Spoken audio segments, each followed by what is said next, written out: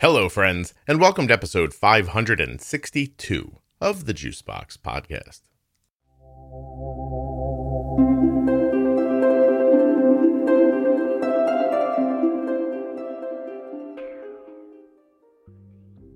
I'm certain that you've heard me say that I talk to people all the time outside of the podcast about type 1 diabetes. Well, I can't anymore. This podcast has become so popular, I just don't have the time. But I didn't want to stop having the conversations. So now if somebody asks me, I just say, okay, can we record it? And Katie is the first person to say yes.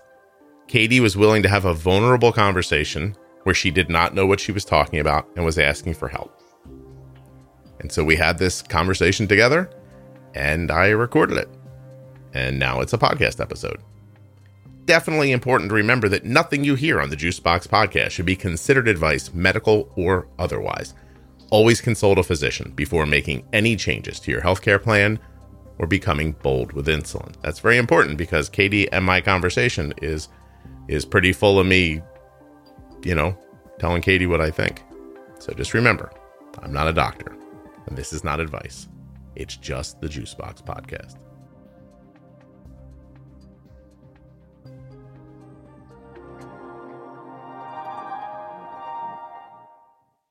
This episode of the Juicebox Podcast is sponsored by Omnipod, makers of the Omnipod Dash and the Omnipod Promise, which I'll tell you about later in the show. But for now, find out if you're eligible for a free 30-day trial of the Omnipod Dash at omnipod.com/juicebox. Today's program is also sponsored by Dexcom, makers of the Dexcom G6 continuous glucose monitor. You'll learn more about that at dexcom.com/juicebox. Get started today. I almost scared myself with my own deep voice just there. I was like, today's episode, I can't even do it again. It just happened by mistake. Hold on. I'll try one time for you. I'm ready. Here I come. Today's episode of the Juicebox Podcast. Whoa, you feel that? Vroom, rattled me right to my core. You are the inaugural one of these.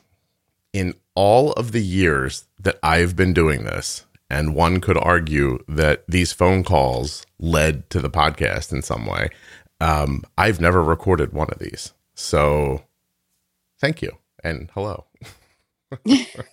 Well, hello. Yeah. Well, I have like a really old, that came with my phone headset thing. You sound great. And so if you can't hear me well, it's probably that, because it's kind of old. But. Wait, don't talk bad of it, because you sound terrific. And I was a little low on my end. I had to turn it up a little. So that's the only reason I couldn't hear you for a second. So okay. Do we want to keep your name out of this, or do you not mind using your first name, or what's up? I don't care. Look at you. I don't think there's many people that will know me. So are you afraid you're going to say something? I don't want you to feel impeded, because this is going to be like a real loose conversation about management where I ask a lot of questions, you answer, I talk for a while, I ask you if you have questions. Like, it's going to go back and forth like that. It might take like 45 minutes. Is that okay? Yeah, no, I'm fine with it. I've been listening to your podcast for a little bit, and I've been struggling, and my husband's been struggling with Gage's care. Gage is my son. Mm-hmm. And, your podcast really honestly changed the game for us. And it's so sad to say kind of that, a podcast changed it for us more than our doctors did, so I'm glad it helps. I'm cool with all of it. I don't, All right. Okay. So,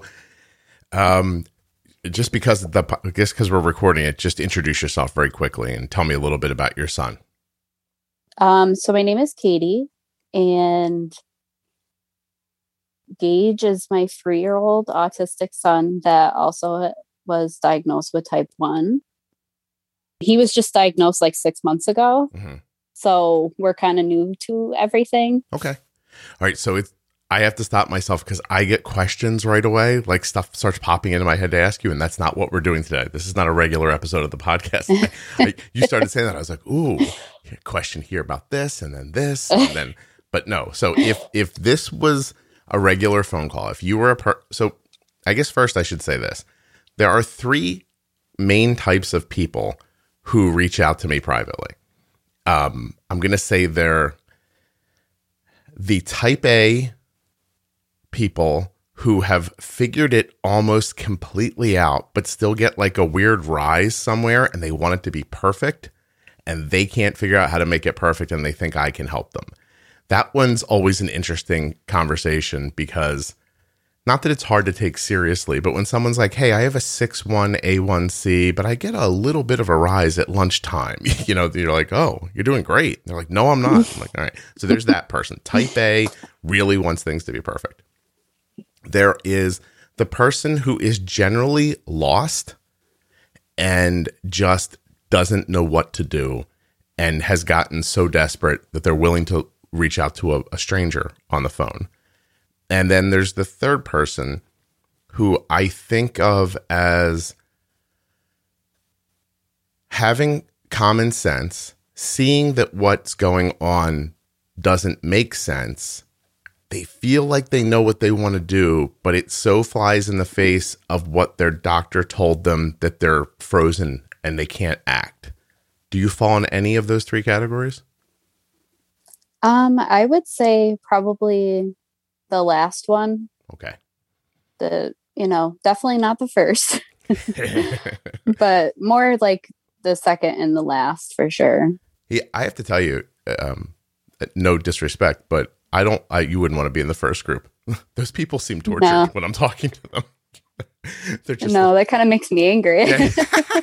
It's funny, Katie. Like, shut up! You got it figured out. Like, nah. But it's sort of like, once you furnished your house, but you still have one old table in the corner. You could live with it, but you're like, I do want to fix that up too. So yeah, that's true. Everyone's at a different spot. I would hope that you will be someday at a point where you actually have that thought, like, oh, his A1C's 5.9, but I wonder if I could make it 5.5 by right. That. I mean, I don't see why you couldn't. Okay, so then the call would start. I feel like I'm narrating the call, which I'm going to have to stop doing and just talk with you. But you would jump on the phone. You'd be like, hey, I'm Katie. And I'd say, hey, Katie, how are you? I hope you don't mind if I clean a toilet or pick up leaves in my backyard while we do this. And you'd say no, because, I mean, what are you going to say? And, and then I go, listen, Katie, it's really important for you to know that I'm not a doctor, that nothing we're going to talk about on this call is advice. If I misspeak or you misunderstand me and that kid of yours ends up dead, it's not my fault. I'm going to need you. I'm going to need you to respond audibly that you understand. And yes, right. I totally understand. Right. Yep. And all I'm really going to talk about with you is what I do and how I see it being applicable to what's happening to you. That really is like all this is going to be. But I think it's going to be really helpful for you. So then I start asking questions and I say, how old, how long, what insulin, what tech? So he's 4. Is that right? He's 3. 3, excuse me. And look at me already. I'm in podcast it's okay. He's almost 4. Really? 4 in July. 4 in July. How much does he weigh? Ish. Oh, geez. I don't know. I would say probably like 40 pounds. He's pretty solid. 40 pounds, almost 4 years old. You said he has autism? Yes. I don't know why that's important to this, but I'm going to write it down just in case I forget. And he's had diabetes for about 6 months. Yep. Which insulin do you use? So he does the shots, the pens. So he's on Humalog. Okay. During the day, like for his meals and stuff. And then he gets Basal-Gar at night. Mm-hmm. So, which is like Lantus. Yep. And you have a CGM? Yes, he has the Dexcom G6. Okay. Can you take your phone for me, pull out his Dexcom, turn it landscape, go to 24 hours, take a screenshot of it, and text it to me? Sure. Cool. You're not going to be very happy. No. You misunderstand. Don't feel judged. I need to see it so I know how we can fix it. Don't worry about what it looks like now. Think about what it's going to look like tomorrow.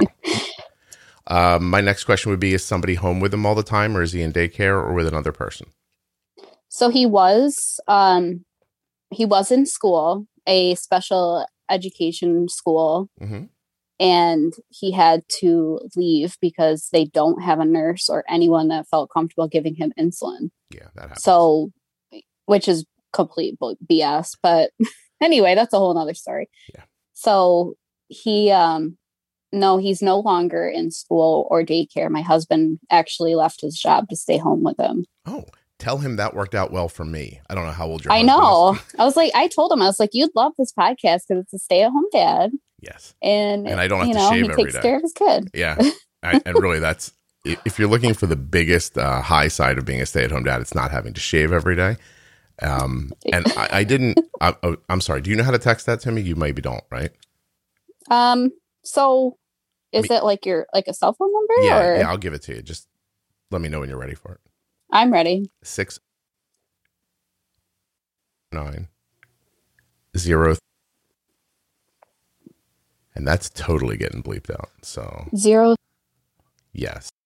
All right, let's see if that works. It did. I have it. Okay. Except you didn't turn it landscape. Oh, whoops. I'm not very good at it. All right, Katie, that's it. This phone call's over. You break one rule and no. Could you do it again for me? All right, let's try again. You're in luck. This is going to be easy. Oh, well, that makes me feel better. All right. I have to turn rotate back on my phone because I always turn it off. All right. Right now, the people listening, which are people from the future, are like, come on, Katie. Seriously. Like, how old are you? Get to it. I got things to do. But they're getting this as a bonus episode. So you people stop complaining, okay? Yeah. To yourselves. Come on, give me a break here. Leave Katie alone. I don't know if you heard, she's got a 3-year-old with autism and type 1 diabetes. You're lucky she's still in the house. I mean, honestly, so true. You ever go to the grocery store and just think, maybe I'll just keep driving. I'm just going to stay here for an extra hour. And I talked to a woman yesterday who had 4 children. And while I was having the conversation you and I are about to have with her, and her kids were screaming nonstop in the background. And I said to her, do you ever think you just maybe are going to go? And she goes, it occurs to me sometimes. All right, here we are. I got it. Thank you. All right. Now I got the graph. And normally I don't have to explain the graph while I'm talking because you're looking at it too. But let me just say out loud for people who are listening. It looks like you have your high alarm set at 250, your low alarm set at 70. Does that make sense? Yeah, probably. Ish. So it sounds bad, but he goes high so much that we're like, we might as well set it a little higher because we're going to fix that. Yeah, I mean, we get alarms all the time. Yeah, Katie, we're going to fix that. We're going to make it so that doesn't happen. So I am looking at a graph that runs from about 10 a.m. to 10 a.m., right about there.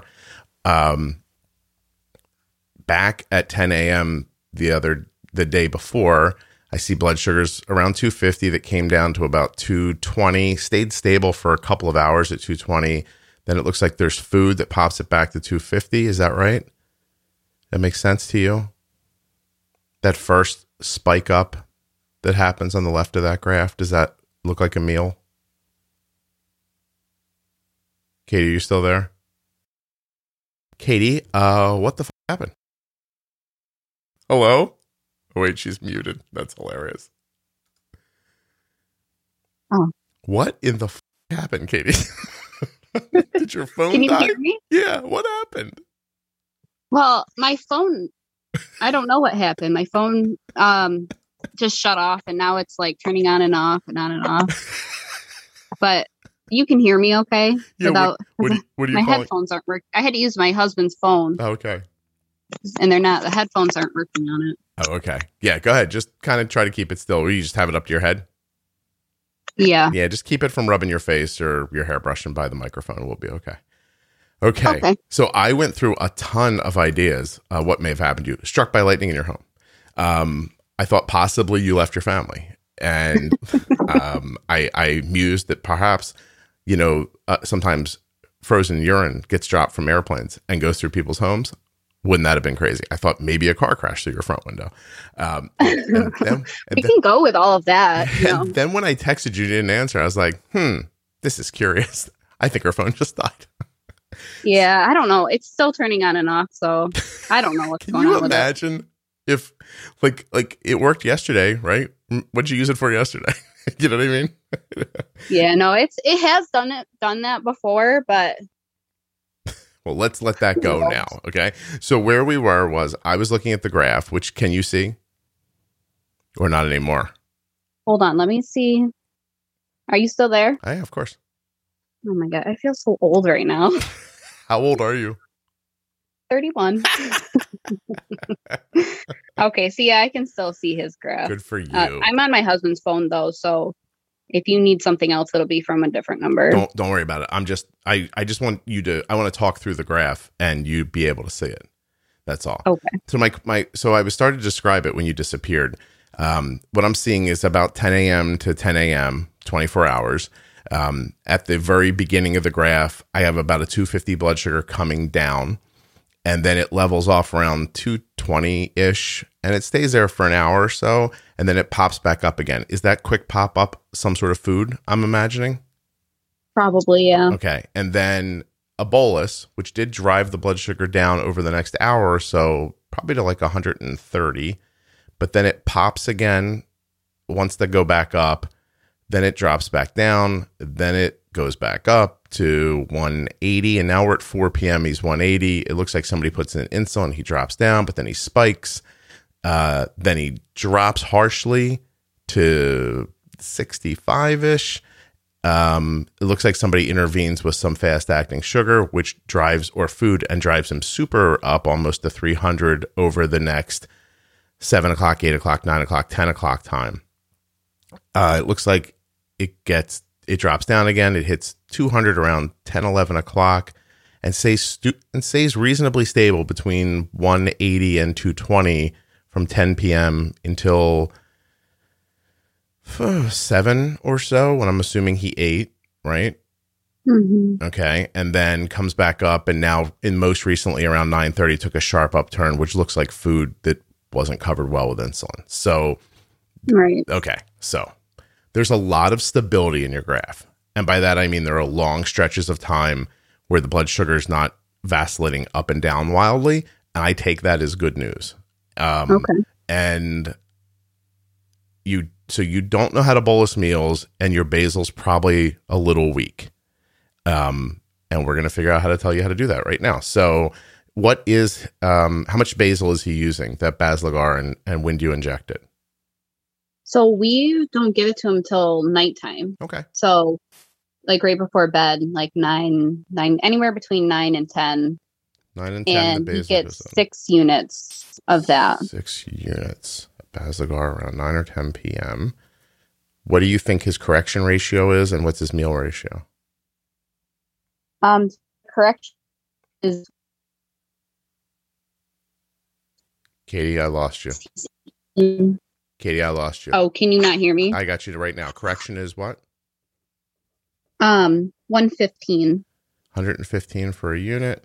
And meal ratio? So breakfast is 18. Lunch and dinner are 14.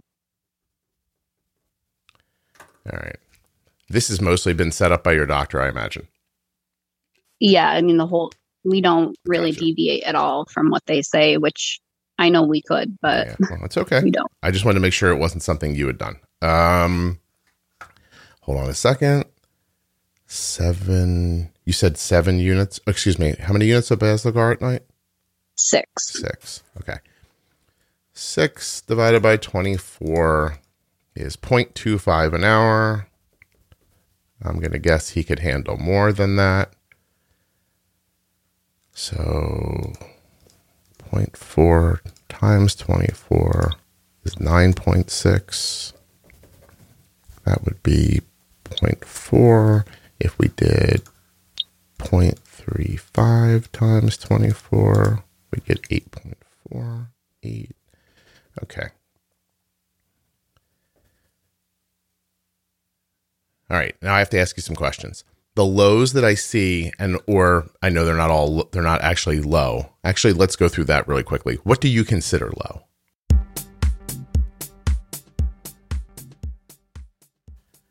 Hey, this is a good place to drop in the ads because we're going to really get rolling after this, and I don't want to break up the flow.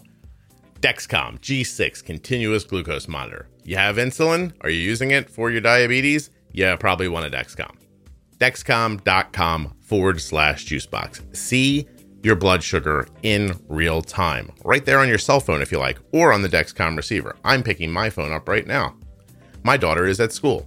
Her blood sugar is 115 and extremely stable. Although, if I'm being honest, it started to rise up about 35 minutes ago from where it was sitting at 85. Yes, it doesn't look like food though, although it could be, but Arden would have had to make a really rock solid bolus for this to be a food rise. You know what? Just for you guys, give me a second. I'm going to text her. I'll be right back. Through the magic of editing, I am right back. It turns out Arden did make a bolus for food. How crazy is this? I can see right on the CGM, I'm looking. She's got this nice stability, 9, 10, 11 o'clock in the mid 80s.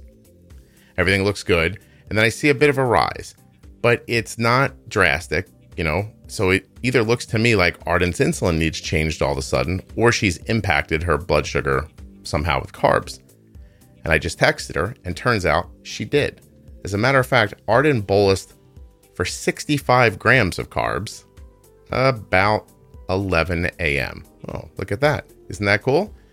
10:55 a.m. Arden boluses, and I see the rise beginning in a few minutes after that. The rise is controlled over the next 20 minutes and is leveling off now in the 115 range. So I'm thinking Arden did a really good job bolusing for whatever she had. But I can see that on my phone. So imagine what else I could see. An unexpected drop, an unexpected rise. Dexcom doesn't just show you that Arden's blood sugar is 115, it shows me that she's stable. If she was rising or falling, it would show me that too, and tell me at what rate that was happening. She could also be sharing this information with up to 10 followers. Right now, it's just my wife and I looking at it, but could be her school nurse or a friend or a loved one of any kind. Dexcom.com/juicebox. See the speed and direction of your blood sugar in real time. Let's talk about Omnipod for a moment before we get back to Katie. You may be eligible for a free 30-day trial of the Omnipod Dash. Go to omnipod.com/juicebox to find out. That's it. A free 30-day trial. Are you kidding me? I can't even believe you're still listening. You should be at omnipod.com/juicebox finding out if you're eligible right now. If you are, give it a shot. And if you're not, you could always get them to send you a free, no obligation demo pod just to try on and see what you think. That way you could at least get a feel for what it's like to wear the Omnipod. There are a lot of options. Head over to omnipod.com/juicebox to find out about them. Now, maybe you're thinking right now, yeah, Scott, I would, but I'm waiting for the next big thing from Omnipod. I'm hearing it's coming soon. I don't want to get this thing and get stuck with it. Well, you won't, because with the Omnipod Promise, you can upgrade to Omnipod's latest technologies for no additional cost as soon as they are available to you and covered by insurance. Terms and conditions apply, but you'll get those details at my link. You're not locked into anything. There's no reason to wait. Get started today. Omnipod.com/juicebox. Dexcom.com/juicebox. Links in the show notes. Links at juiceboxpodcast.com. When you use my links, you're supporting the show. All right, let's get back to Katie. Thanks for listening to this. So I get worried when it's at like 65 and it's like an arrow down. Cool. Katie, you're my kind of girl. All right, so low is 65 just for our conversation. What are you calling high in your head? 250? Because that's where you set the alarm? No, I mean, I know that high to me is like 180 Good. And above. Excellent. But that's great. I just want to make sure we're using the same definitions of things while we're talking. So, you don't pre-bolus meals, right? We just started pre-bolusing. But I don't think that we're timing it right. Mm-hmm. How long out are you doing it? It looks like I don't know, maybe it looks like maybe 10 minutes. I was going to say it looks like 5. It looks like 5 to 10 minutes. So yeah, that's not pre-bolusing enough. That would be like if you started with a condom and then took it off halfway through and said, I practice safe sex. You kind of don't. So look at me feeling pressure to be funny because I know it's being recorded. That's interesting. That's a look into my brain. Okay, so here's what we need to do. We need to get your basal right. We need to teach you how to pre-bolus better. And we have to talk about the glycemic load and glycemic index of the foods he's eating. So what kinds of food is he eating? So he's eating really horrible food. That's a girl. Be honest. Let's go. I'm just going to be honest. I'm not going to beat around the bush. He has the typical autistic diet where he pretty much eats the same exact things every day, which is kind of good in our case. But it's all high carb, like processed crap. Give me some ideas of some selections. So, like chicken nuggets. We try to get him, like we buy him the organic veggie breaded ones that Walmart sells. So we pretend that they're healthy. And he eats those pre-made peanut butter and jelly sandwiches. Yeah. So I can't remember. They're called Uncrustables. So those are 2 huge things for him. So that's either lunch or dinner every day for him with like snacks. So like a fruit strip.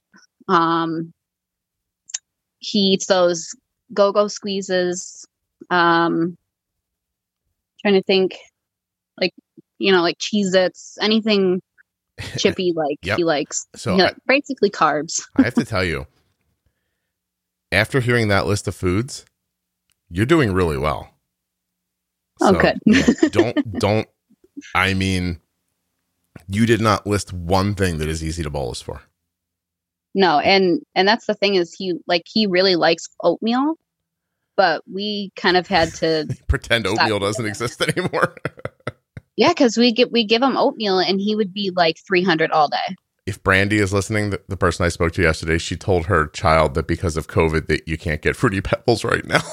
I thought that was brilliant. Well, that's a good idea. Anyway, okay. I don't normally have to ask this question, but how well does he understand you? How well are you comfortable that he's going to eat when you give him food, stuff like that? So he's pretty much completely nonverbal, like communication wise, but he pretty much eats everything that we give him. Okay. And that's why, like in the beginning of this whole thing, they were like, do not pre-bolus, because he's so young, you don't know if he's going to eat, but we pretty much know he's going to eat everything.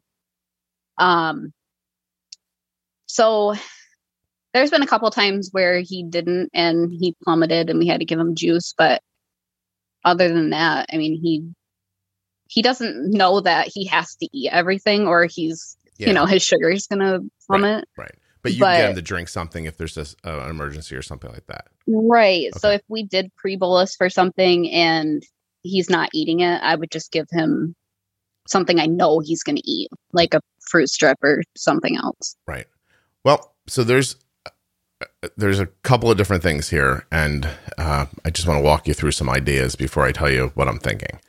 So, to start over again, if the basal's not right, even a well-timed bolus isn't going to work, even if it's right.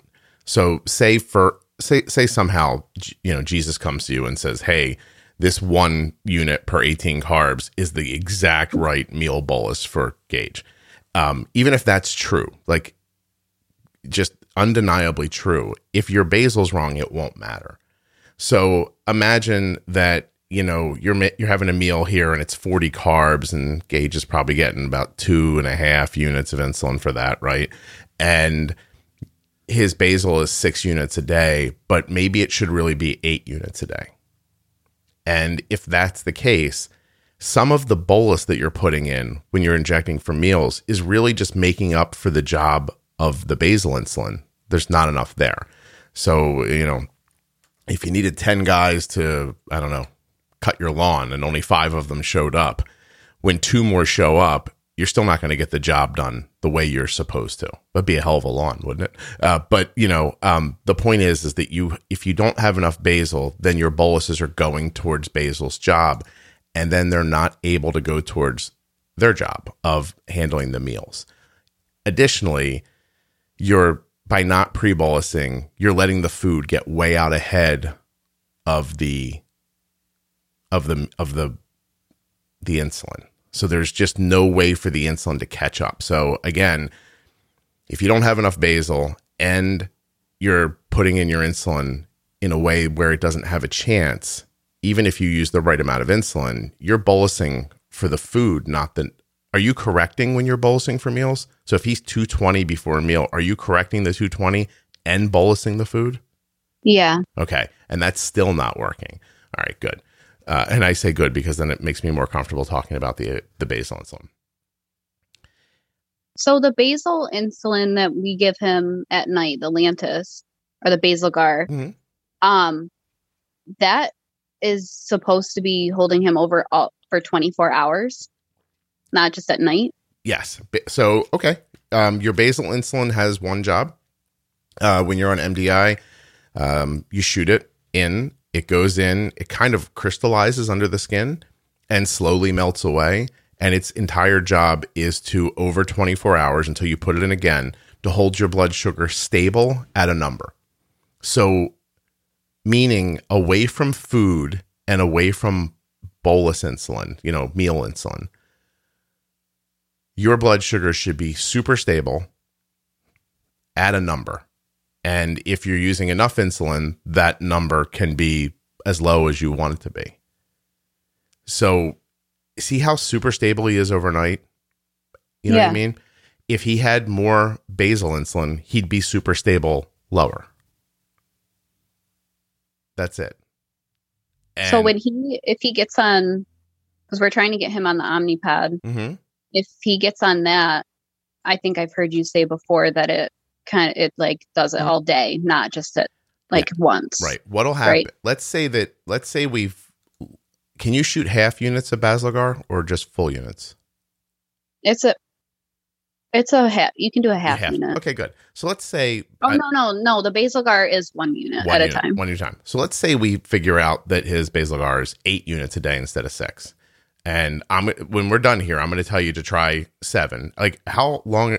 I'm going to tell you to try 7 tonight, and then look at your graph again and decide if it could be more, right? And I don't know if it's going to be or not, but with such a carb-heavy diet that's so consistent, and I'm imagining, am I right? Is he active or not particularly active during the day? He's pretty active. I mean, it's kind of hard right now with it being cold. Yeah. But yeah, he's always moving around. He doesn't sit down for much. So we'll just make up that we come up with 7 being the right amount, okay? And then you get an Omnipod. So what we'll do is we'll take the 7, we'll divide it by 24, the hours in the day, and you'll start your Omnipod at 0.3 units an hour of basal. So every hour, the pod will give you 0.3 units of basal, and it will spread it out over the hour. So it just kind of spurts little bits throughout the hour, just constantly putting it in until you get 0.3 every hour, and it just keeps going 24 hours a day.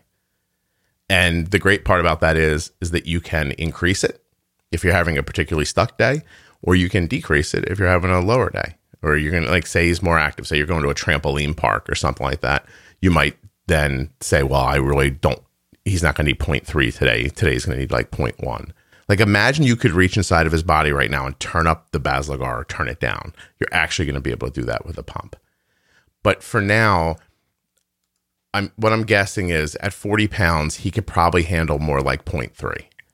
And he's not getting that. He's getting 6 divided by 24. He's getting 0.25.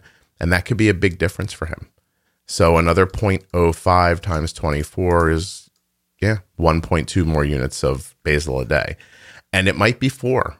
It might be 0.4. It might end up being 8 units. I have no idea. But if I was you, the first thing I would do is tonight, I'd give him 7 units of Basal-Gar instead of 6. Because even when he's down near 100, it's only because you're driving him down with a lot of injections, it looks like. Is that right?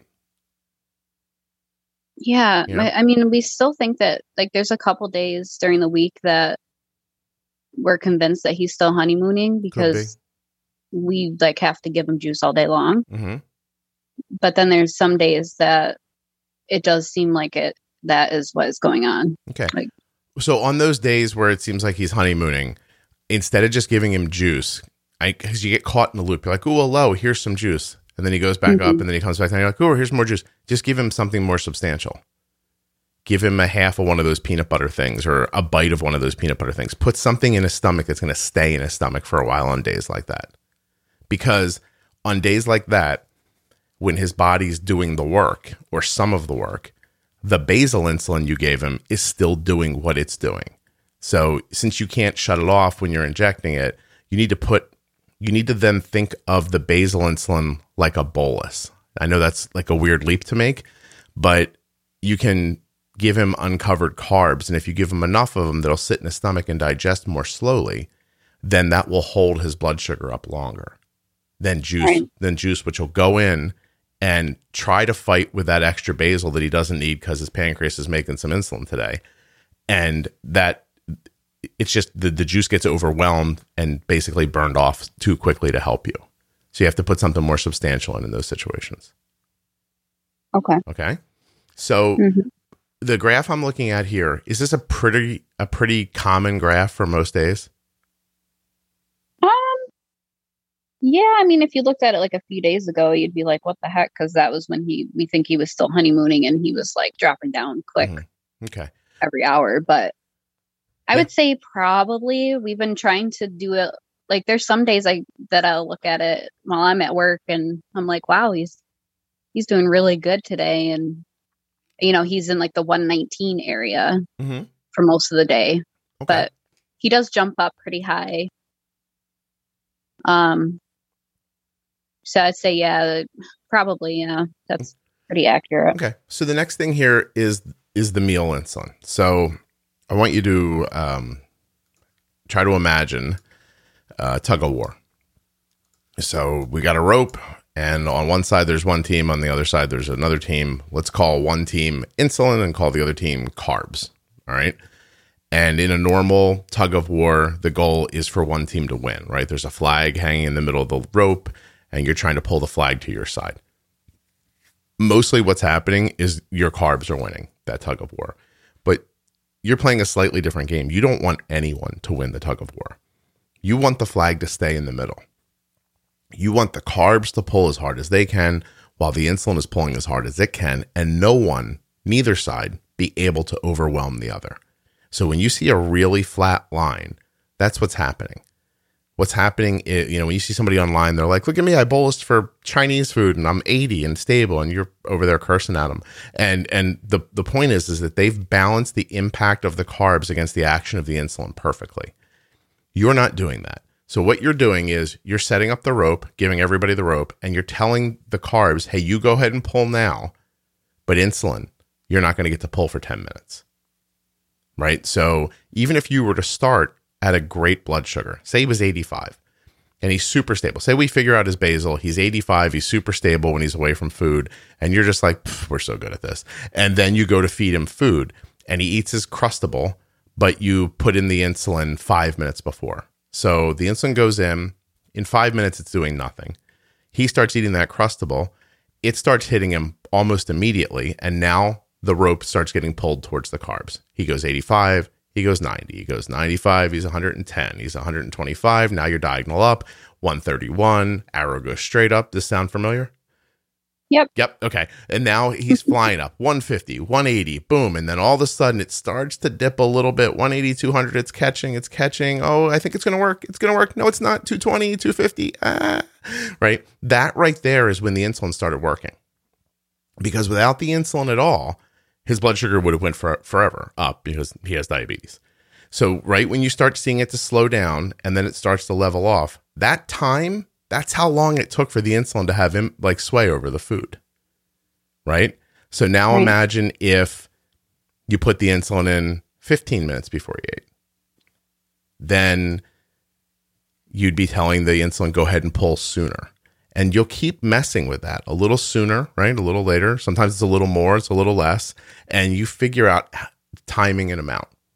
You got to use the right amount of insulin at the right time. If you do that, you can eat anything, and your blood sugar won't go up. It has to be the right amount at the right time. Now, some foods are going to take an insane amount of insulin over other foods. You know, bolusing well for broccoli is not as hard as bolusing well for Chex Mix or oatmeal or something like that. But it can be done if you can figure it out. So the first thing you have to do is pre-bolus longer. So, and you actually have to do it. What happens? You guys put it in and then you lose your nerve and give them the food? No, so like in the morning, it's hard because he wakes up and he's like ready to eat. Like, give me all the food.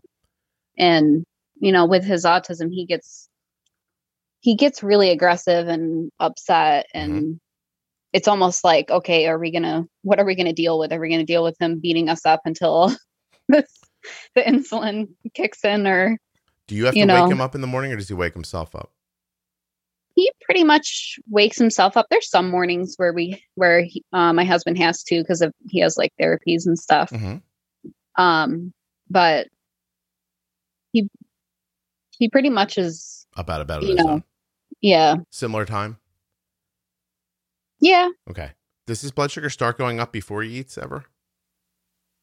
When he wakes up, it starts to go up. Yeah. Okay. I'm going to say good, because that means he wakes up, I'd give him insulin. Like right away. And how is he with the shots? Does he mind them? He doesn't like them. He doesn't like them. That's why we want to get him on the pump, because we literally have to like hold him. Like, it's pretty aggressive, you know. Like my husband has to hold him down pretty hard for certain places, you know. I used to have to run after Arden as she giggled and ran away from me. So, and then I'd have to grab her and hold her, and I'd be like, come on. I had the needle in my teeth, and it was, you know, I'm sure it was very hygienic. But the reason I asked the question was because I was wondering if he just didn't mind the insulin injections, could we do 2 in the morning? Like, wake him up, pop in a unit just to get it going, and then bolus for the food. You know, I'm trying to think of ways for you to do that. But you're right. If you get to a pump, then either, you know, what I would do is I would say to myself, how much insulin does breakfast usually take? Can you tell me about how much? Yeah, I've actually got his chart right in front of me. So he averages usually like 3, like anywhere between 2 and 3 in the morning for breakfast. Okay. And you think that when he wakes up, how soon is it before he eats? Pretty quick. Like after he wakes up? Yeah, after he wakes up, when's he eating, time-wise? So my husband says like within 20 minutes to a half hour. 20 minutes to a half hour. But it would be sooner if it could be. Like if you gave him if you like whipped the peanut butter and jelly at him in the bed, he'd start eating it. Oh, yeah. Yeah. Okay. So you have, I just wanted to make sure. So you have control of when he can start eating. So, I have to say, if that's the exact scenario you're describing, he wakes up, I inject the insulin as soon as he wakes up. Would you, at the end, you would do for the blood sugar that it is when he wakes up and what you're going to feed him? 100%. You do both? Yeah. But we're also going to try to get him to wake up at a better blood sugar. But yes, I would. I mean, to be perfectly honest, at any point overnight last night, I would have tried to move his blood sugar with an injection while he was sleeping. Okay. Yeah, we have done that once. He was pretty high one night, and we just went in and gave him some. But I don't even think that it did a ton. Well, it's probably because he doesn't have enough basal too. But so understand if the basal's only in there enough to hold him at 200 overnight, and you put in a little bit of insulin, he'll dip down, but then his body function will push him back up again. So even though he doesn't have food, his body's still making glucose in different ways. And trust me, in a couple more years when he starts growing, it's going to get worse. So it's good you're figuring it out now. So yeah, I mean, how much insulin would have moved him from 200 to 100 last night, do you think? Like, forget the chart for a minute. What do you think it would have taken? Well, we did last night before he went to bed. We had to give him a unit. Then that's when he was like 300, like around 9:30 or so. He was That's probably what, yeah. So we wrote it down at 910. He was 242 and we gave him a unit. And then he popped to 300 and then came back down. Can I ask you, did he jump up from the anxiety of the injection, do you think? Do you know? Because if he doesn't like the shots, anxiety and adrenaline can push your blood sugar up. So he actually was asleep when we gave him okay. So he was headed up anyway. Last night. Yeah. So he doesn't mind them when he's sleeping. I see. Okay. I see what you did here. He's low around 6, 7-ish. He does this fire up, and around 250, you're like, oh, hell. And you gave him insulin, and it still powered through that insulin up to almost 300 before it started to come back down. So I know you don't see that, but if you're looking at the graph, that's what I see. Yeah, I mean, right. Pretty much. Yeah. So I'm going to tell you that, see the two dots that are the harsh up, and then there's two dots that are closer, one that's farther away, and then they get tight again around like maybe 8 or 9 right in there. Yeah. He's sharply going up there. That's when I would have given him the insulin for that. Like you waited, like you really let the momentum get on the side of the blood sugar. So even though you put a unit in, he went 250 to 300, then back down to 180, and then see how he starts rising again once the unit's out of him? That's because he doesn't have enough basal. That's exactly what that is. And even though the basal was in him all night, and it did try to get him down, it only ever got him as low as like 170, maybe 175. So yeah, I think another unit of basal is a great start.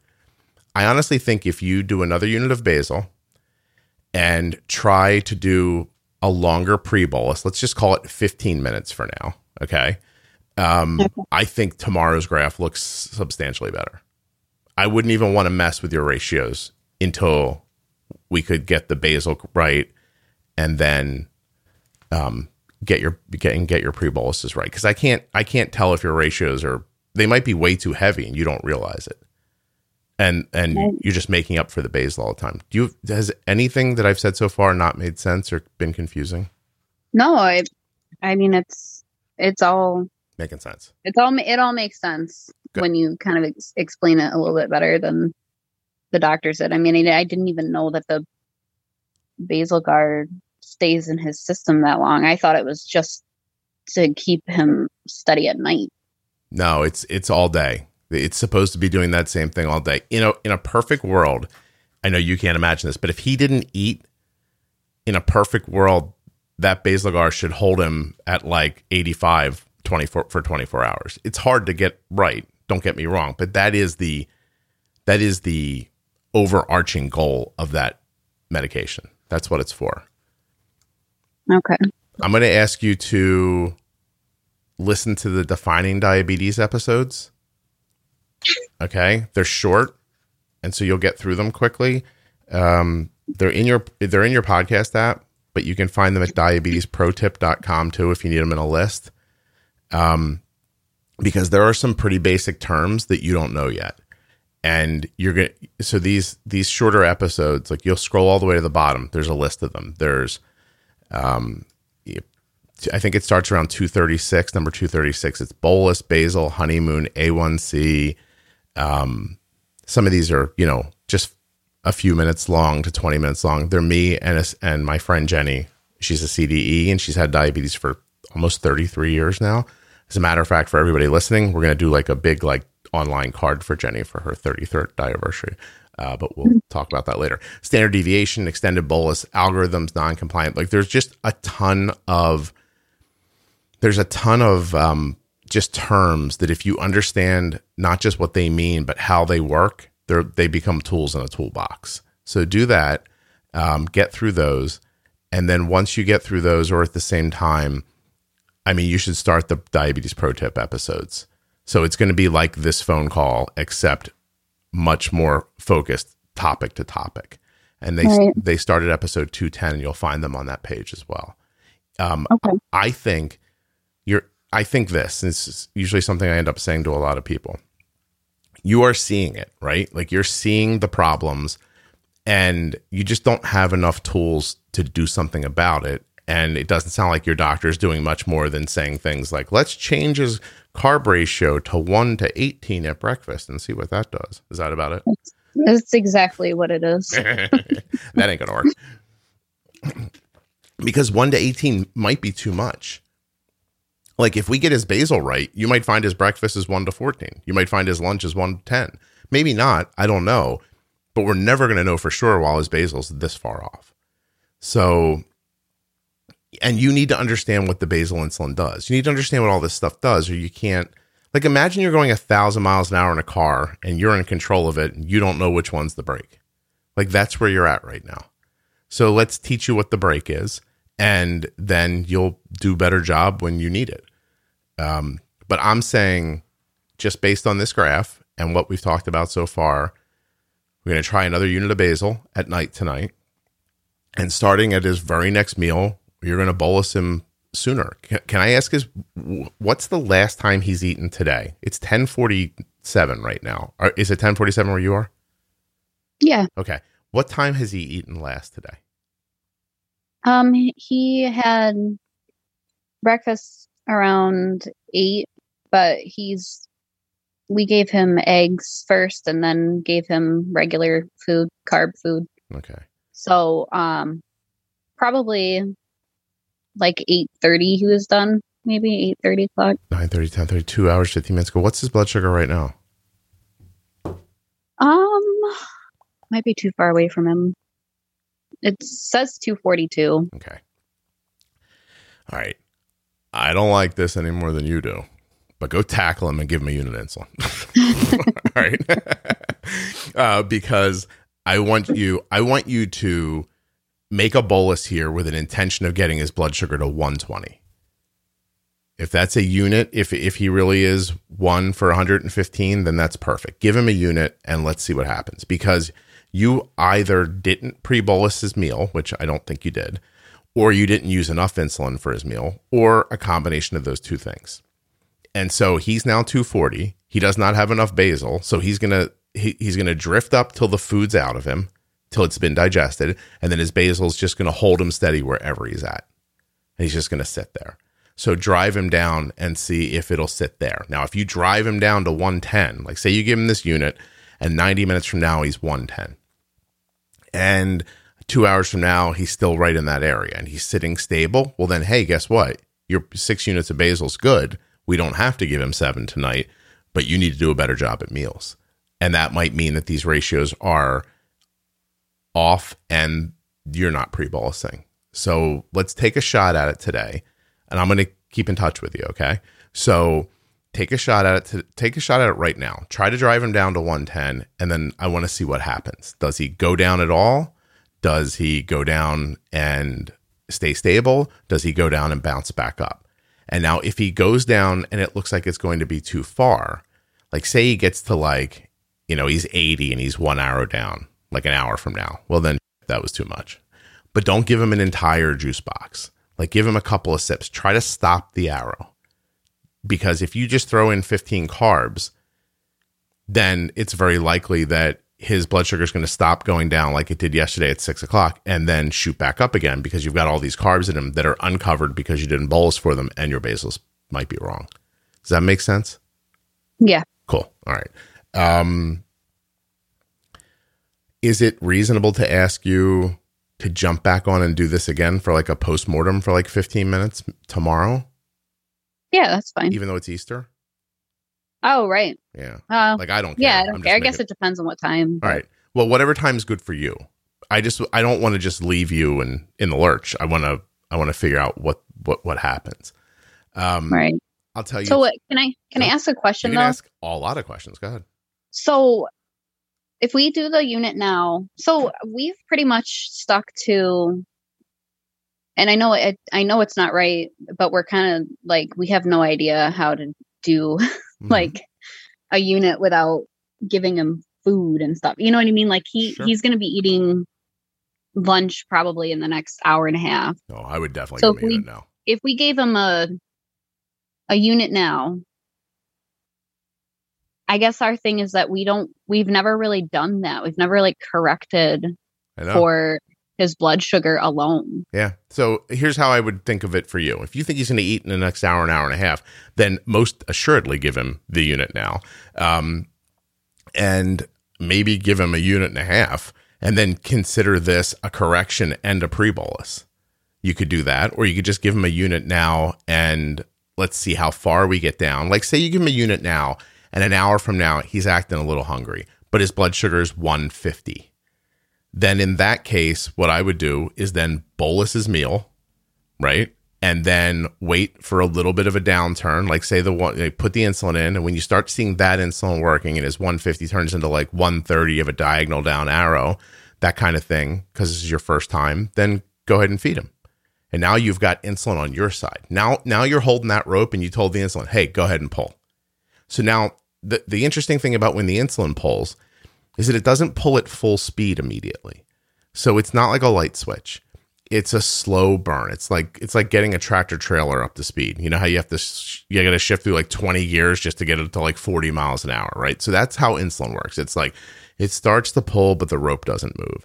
And then 5 minutes later, you're standing back going, I think the rope is moving. I'm not sure. And then 10 minutes later, maybe it did just move a half an inch. 15 minutes later, oh, it is moving. 20, now it's moving a little more. Now you've got this starting blood sugar. Let's say you start at 100. Now you're 20, 25 minutes later in whatever that space is, you're 80 diagonal down. Now you put that food in, right? He starts eating at 85 diagonal down. And as the food starts to hit him, boom, the insulin kicks in. So now the insulin's pulling as hard as it can at 85. Now the food's pulling as hard as it can at 85. Neither of them can win, and your blood sugar stays at 85. That's how people make a straight line on a graph. It's that easy. Mm-hmm. It's incredibly difficult, but it's that easy. It's that simple, but it's difficult. But you have to have your settings right before any of that can work. Because if you're running in with that plan, with a deficit of basal and a carb ratio that you don't know is working, while you're trying to fight with frozen chicken nuggets, a fruit strip, go-go, whatever the hell that is, and a Crustable, you're in trouble. Like that's not, those foods are of the most difficult ones. Like the only way you can make that worse is if you gave him oatmeal and put Fruity Pebbles on top of it. Then I think maybe you could make it worse. And he would definitely eat that. And are you kidding me? As I'm saying it, I'm like, oh my God, why has no one ever put Fruity Pebbles on? It kind of sounds good. It seems right. Okay. Yeah. Cause when we're in the hospital, they kind of scared us into our train of thought being, okay, this kid's only going to eat 3 meals a day. Yeah. It doesn't and seem like the snacks are going to be pork rinds and eggs. Like, that's it. What part of the country do you live in? Upstate New York. Interesting. Okay. Yeah. Well, listen, this ain't working, so you should try something different.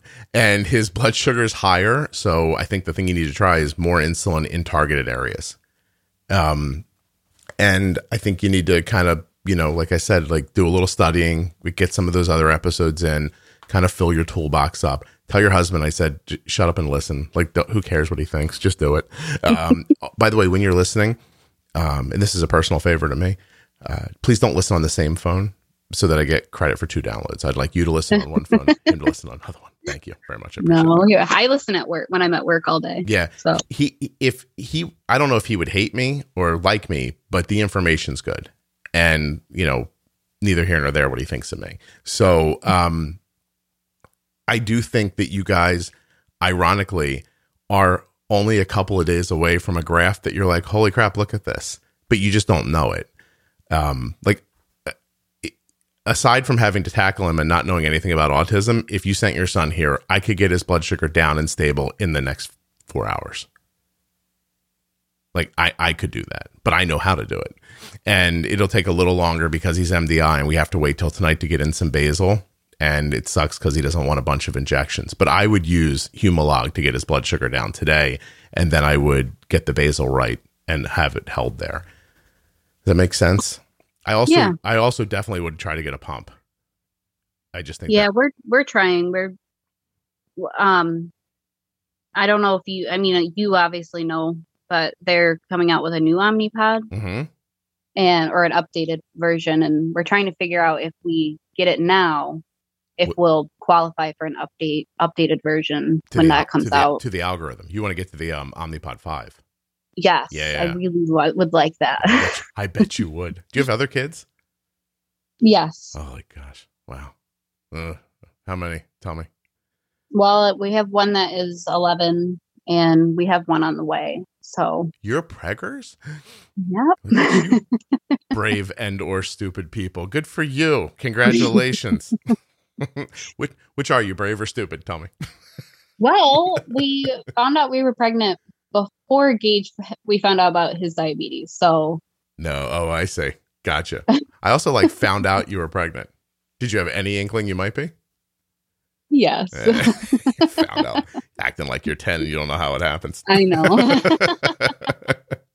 You found out you were pregnant when you got the invitation to the wedding. That's all. Yep. All right. So any other questions? I don't think so. I think we'll try that. And, I really don't I mean, even in the hospital, I was so surprised that they let us leave the hospital and his sugar was 300. Yeah. And so when we left the hospital, okay, they let us leave and it was 300. So we could probably get away with him being 300. We had that mindset. Sure. And so when I'm listening to your podcast and people are talking about, a high for you is over 120. And it's holy crap. Well, our kid is high all the time. I have a question.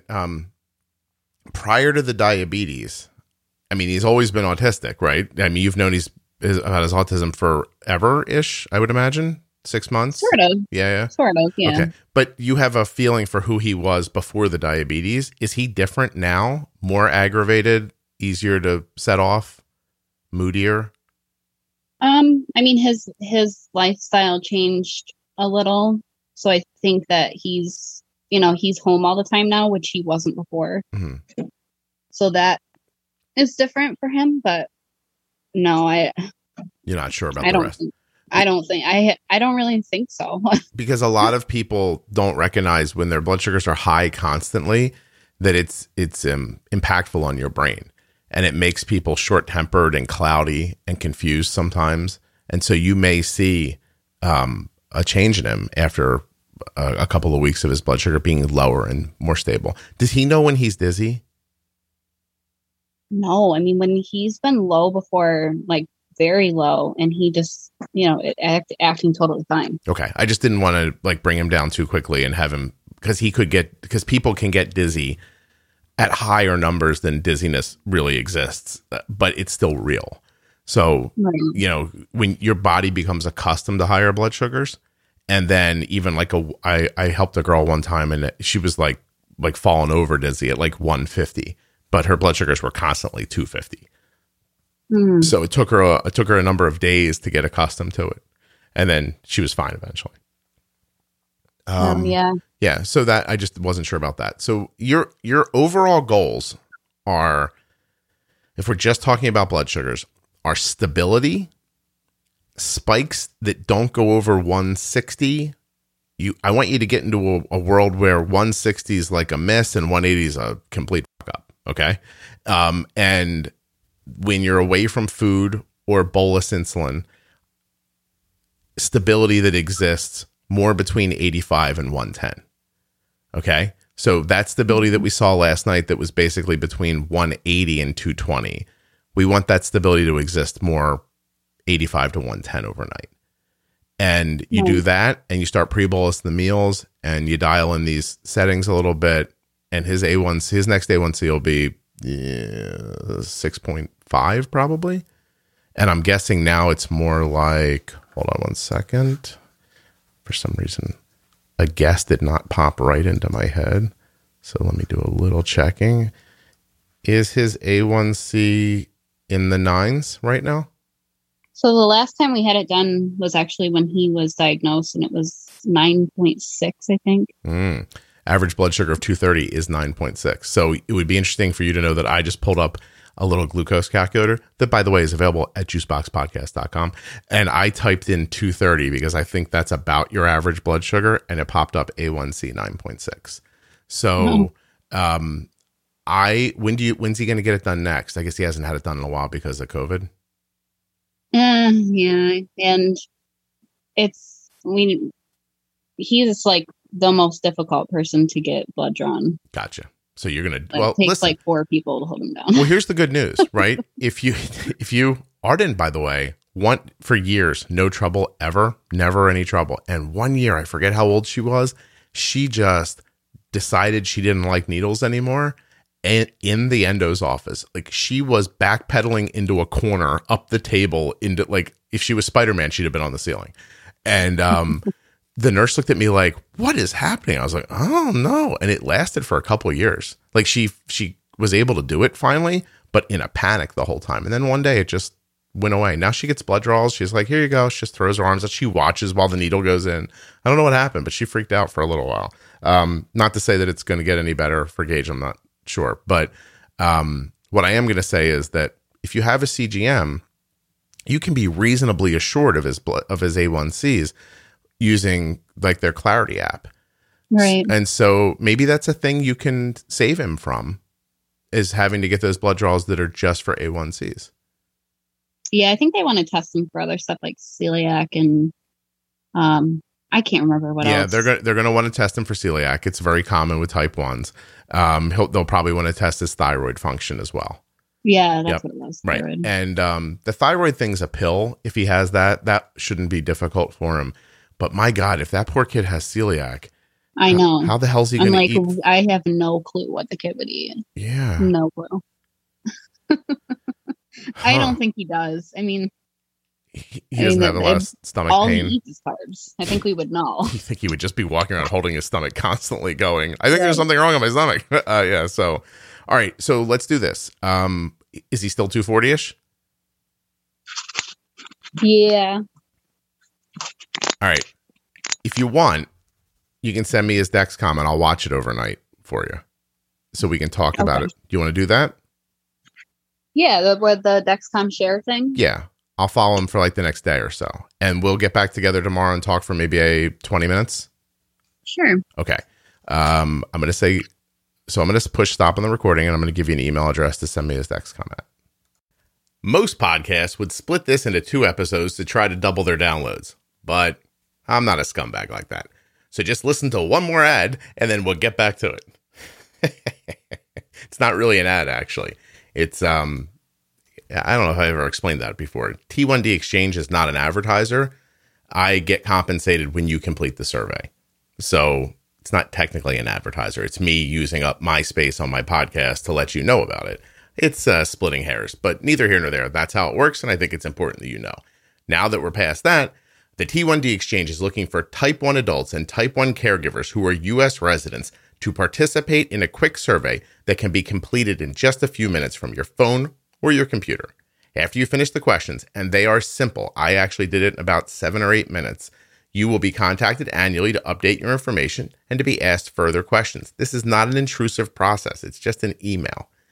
This is 100% anonymous, completely HIPAA compliant, and does not require you to ever see a doctor or go to a remote site.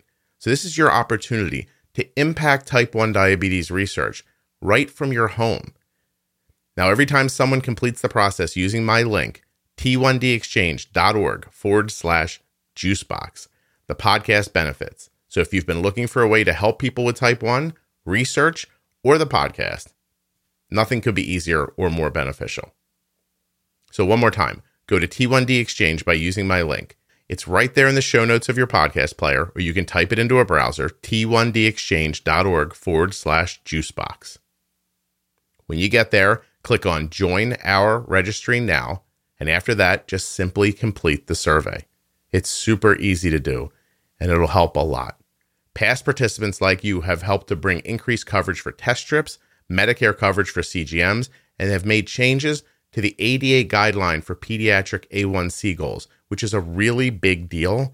People filled out that survey, and they took that data and impacted how the ADA talks about A1C guidelines. That's important because that's how endocrinologists hear about goals.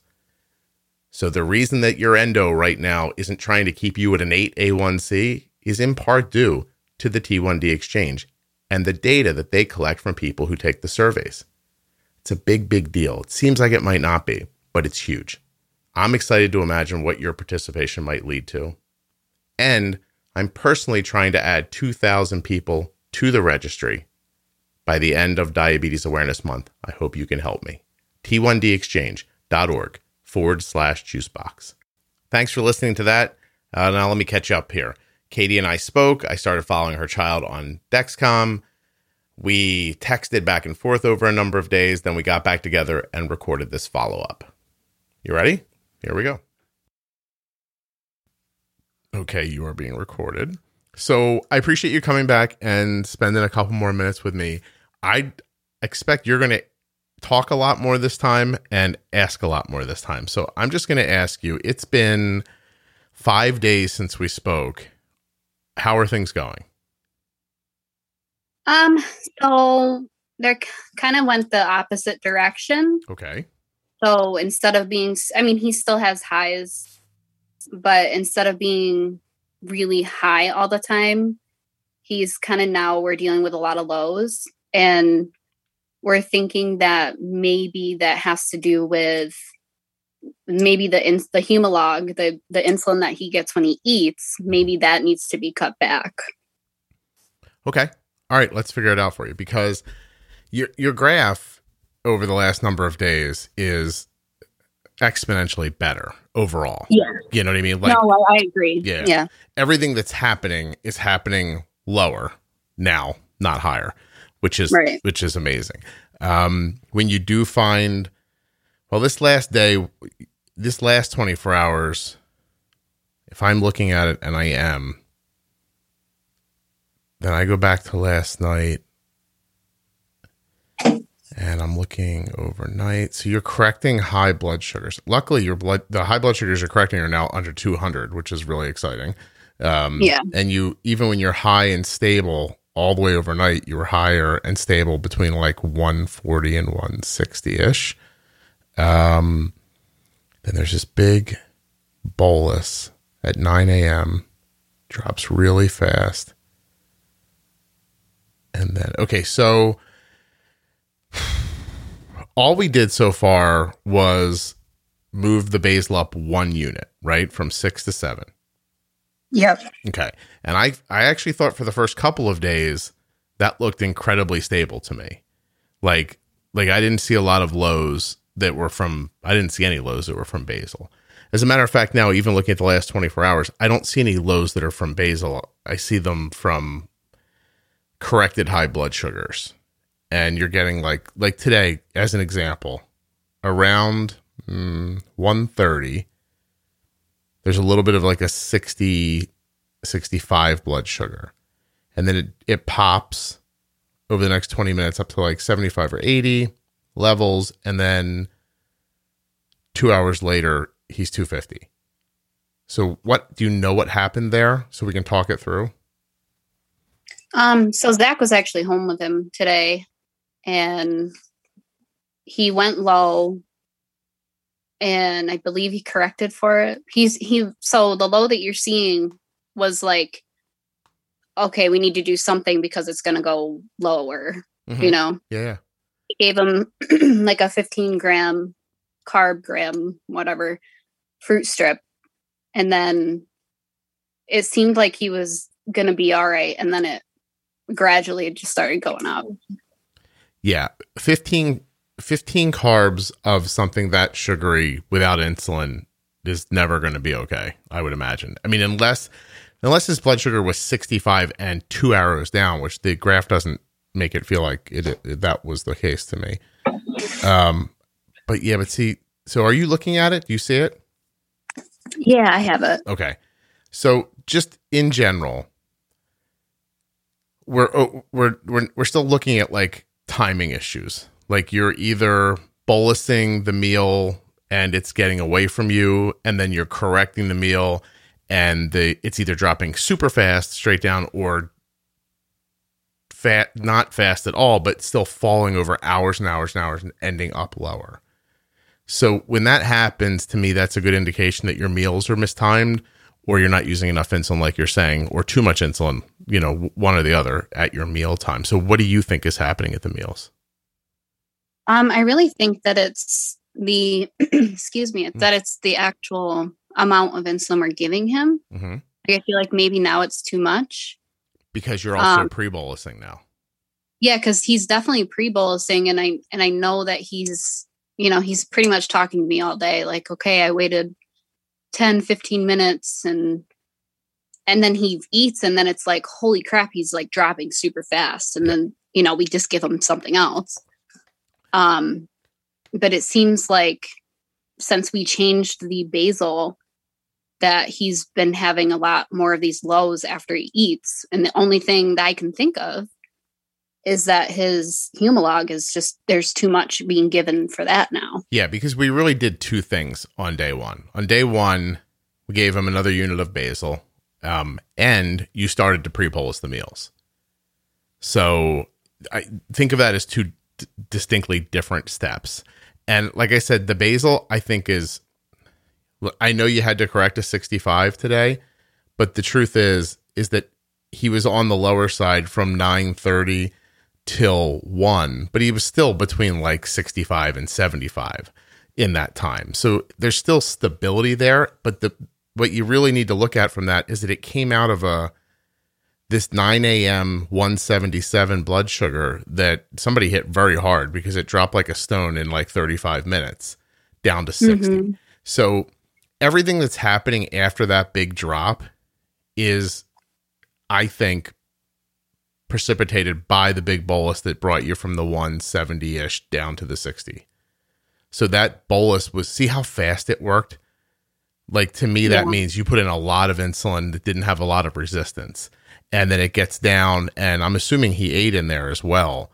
Yeah, I think a lot of that, I would be hard pressed to say that the basal is the issue, is what I'm saying. I think you're definitely right. And let's talk about why for a second, because before, when you weren't using enough basal and you weren't pre-bolusing, you needed more insulin to stop the spike, because the blood sugar just didn't have any resistance coming from anywhere. It didn't have any resistance coming from a timing aspect because you were pre-bolusing, and it didn't have enough resistance from a basal aspect. So you fix the basal, or make the basal a little more aggressive, and then you start putting the insulin in sooner that gets it working sooner. So that just makes sense to me that then you're right. You were probably using too much meal insulin back then, and you need to probably take some of it out now. I think that's probably your next step. So what's his insulin to carb ratio? Trying to remember. I had it in front of me. So he gets I'm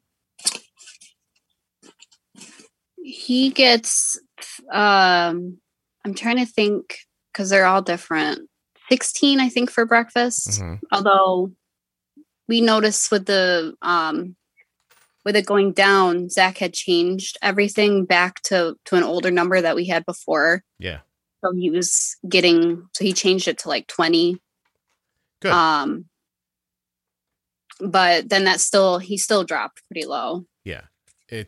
So I think we're just gonna like tweak it a little bit. That's what I would say.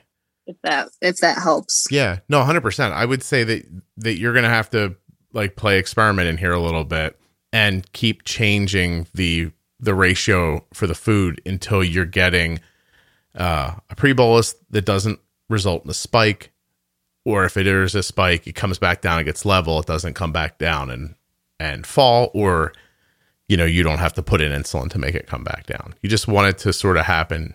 We don't care if he goes up a little bit, as long as it's gentle and not spiky. Right. Yeah. And does the reasoning why make sense to you after I said what I said? Yeah. Okay. It makes sense. Yeah, definitely. Cool. I was already kind of thinking that. Good. Yeah, no, I felt like you got a lot out of our other conversation. Because you guys really, like, the 2 days afterwards were just exceptionally good. And you were just still figuring stuff out. And listen, to say that you're not going to figure out pre-bolusing in 4 days is an understatement. Like, you're going to have to, you're going to need some more time to figure it out, but you're not creating you're not creating scary, panicky lows. And so, and his blood sugar right now is 109, which is just amazing, Yeah. Do you have any questions? No, I mean, the only thing is that we just got approved, like fully approved for the Omnipod Dash. Oh, cool. And so we're setting up going to the hospital and having them train us on it, and having him, put it on him for us and all that fun stuff. Yeah. And at that time we'll be able to control his basal like hourly, right? So we can, if we notice a low at a certain time of day, we can just change it. Yep. You should, it'll be easier. Oh my God. It's so much easier. Once we have that. The first time somebody explained to me what an insulin pump was, it felt like they gave me like an on-off switch for basal, which was always my biggest concern, was once you injected it, it was in there and you couldn't do anything about it, Right. Your basal rate per hour should start, in my estimation, around 0.3 an hour. Watch that the hospital doesn't try to make it 0.1 or something like that, and then tell you we just want to make sure it's not too much, because if they make it 0.1, his blood sugar is going to be 250 constantly. And so, 0.3, it might end up being 0.25, you know what I mean? At some point, maybe overnight, it'll be 0.2. I don't know, but it isn't going to be 0.1 or 0.15 in my estimation. So just kind of pay attention to that when you make the switch. When are you doing it? Do you know? So we asked to do it in person, because they asked if we wanted to do it virtually or in person, but we're not comfortable doing it on our own. So the first time, at least. And so we just have to wait for them to tell us when we can come in person. So hopefully, because we should be getting all the materials tomorrow in the mail. That's excellent. So we should probably next week or the week after, at least. Excellent. Very cool. That's amazing. I think, and he's going to be okay with it, right? Because he leaves the Dexcom alone, so he should be fine with the pump, right? Every once in a while he touches it, but he's not ripping it off and throwing it across the room or something like that. So, no. Yeah. But actually, the day that I was talking to you, we got so I went on to Touched by Type 1, and he got the box that they give to people who are newly diagnosed. And it came with the demo. Oh, the pod demo was in there. Cool. Yeah, so it was cool. So I just stuck it on him and to see, how he does with it on his back area, because we're trying to figure out where to stick all the stuff. Yeah. And he was fine with it. So we're thinking, he's going to do okay. I'm excited because you two, you and your husband, I thought made a quick adjustment. It all seemed to make sense, and you're doing a great job. I know that his graph's not super smooth and straight and everything, and you're probably thinking but it's so much better. It really is. It's just, do you feel better about it in general? Yeah, I mean, I feel way better about it because I was just so glad that Zach actually was on board with it, and he felt comfortable with it because he's the one that's with him, all day long. So I was really happy that you kind of convinced him about all this stuff. I ended up texting with him by mistake, I think, because your phone died the day or something after we talked. And so I ended up texting with him, and he asked me a couple questions and I just answered them. And, it's funny because guys text so much differently than women do. It's yes, no, thank you. Good. But no, I felt like he understood everything I'm seeing, as I look at this CGM, tells me that you're doing a good job, and it's making sense to you, and you're going to figure it out. It's coming around. I have to tell you right now, of the 4 people I'm following right now, your son has absolutely the best blood sugar of the 4 of them, including my kids. So, so he's doing really good. I got a 109, a 134, a 146, and a 67 on here. So, wow, you're winning, in my opinion. That 67 is pretty stable, though. All right. Well, listen. That's true. we'll have a little race at the end. I'm going to unfollow him if that's okay with you, unless you want me to follow him a little longer. And if you do, tell me. If you're going to try something and you want me to look back at it, that's fine. I don't have a problem one way or the other. Just tell me if you need me again or if you want me to be gone. Okay. I mean, at this point, I think it's fine if you unfollow him. If I feel like I need your opinion on something, I can just, we can just resend it. Okay. Yeah. Because I think I know what our next steps are, but I mean, we're going to be getting on the pump anyway, so not like we're going to be able to do too much in that time frame. Yeah. I think just keep working on your pre-boluses.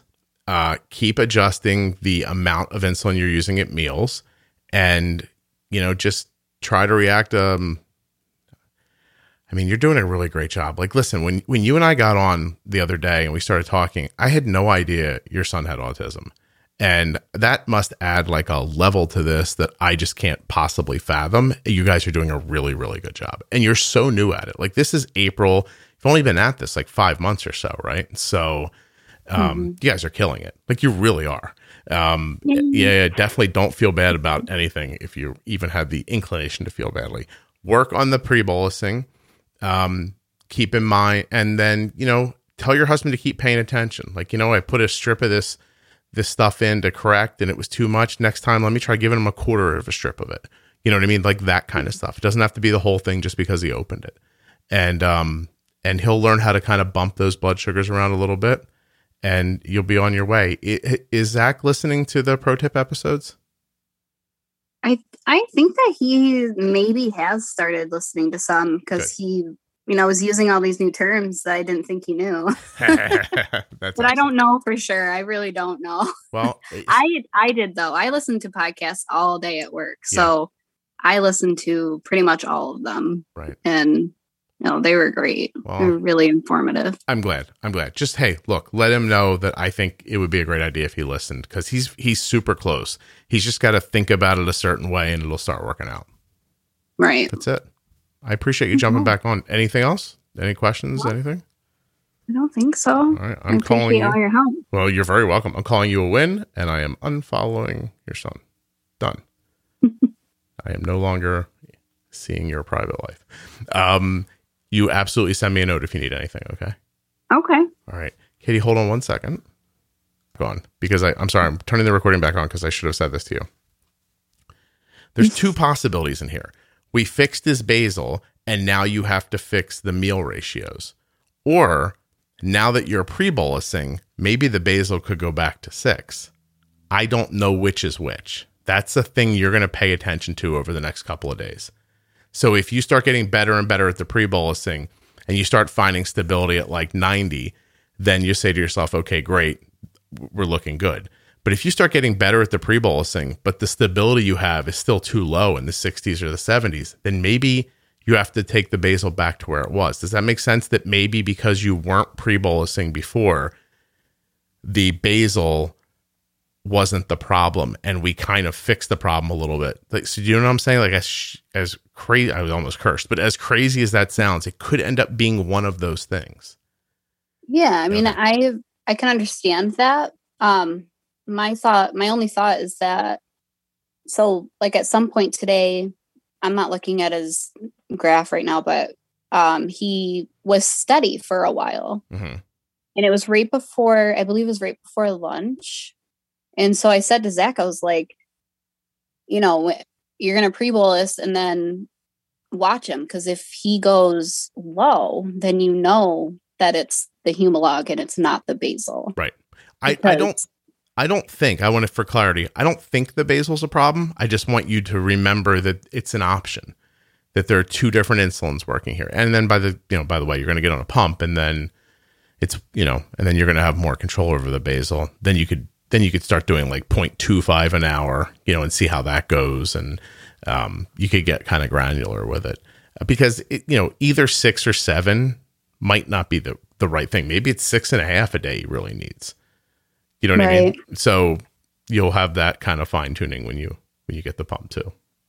Right. Plus, if like I said, maybe he needs 0.3 during the day and he'll need 0.25 or 0.2 overnight. Like I'm making up numbers, but if that happens, you can make that change. And now you're not just counting on this insulin to go in one time a day and magically take care of 24 hours, basically.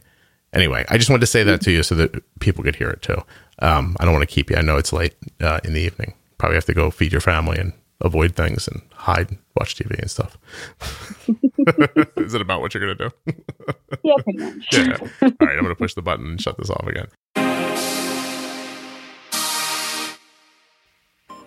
Huge thanks to Dexcom for sponsoring this episode of the Juicebox Podcast. Find out more about the Dexcom G6 at dexcom.com/juicebox. There's links in your show notes and links at juiceboxpodcast.com.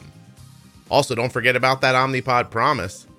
And don't forget that it's possible you're eligible for a free 30-day trial of the Omnipod Dash. Omnipod.com/juicebox. And lastly, but not leastly, that's not a word, Katie, for coming on the show and having this rather private conversation in front of everybody. Thanks so much, Katie. I hope you and your family are doing well. I'll be back soon with another episode of the Juicebox Podcast.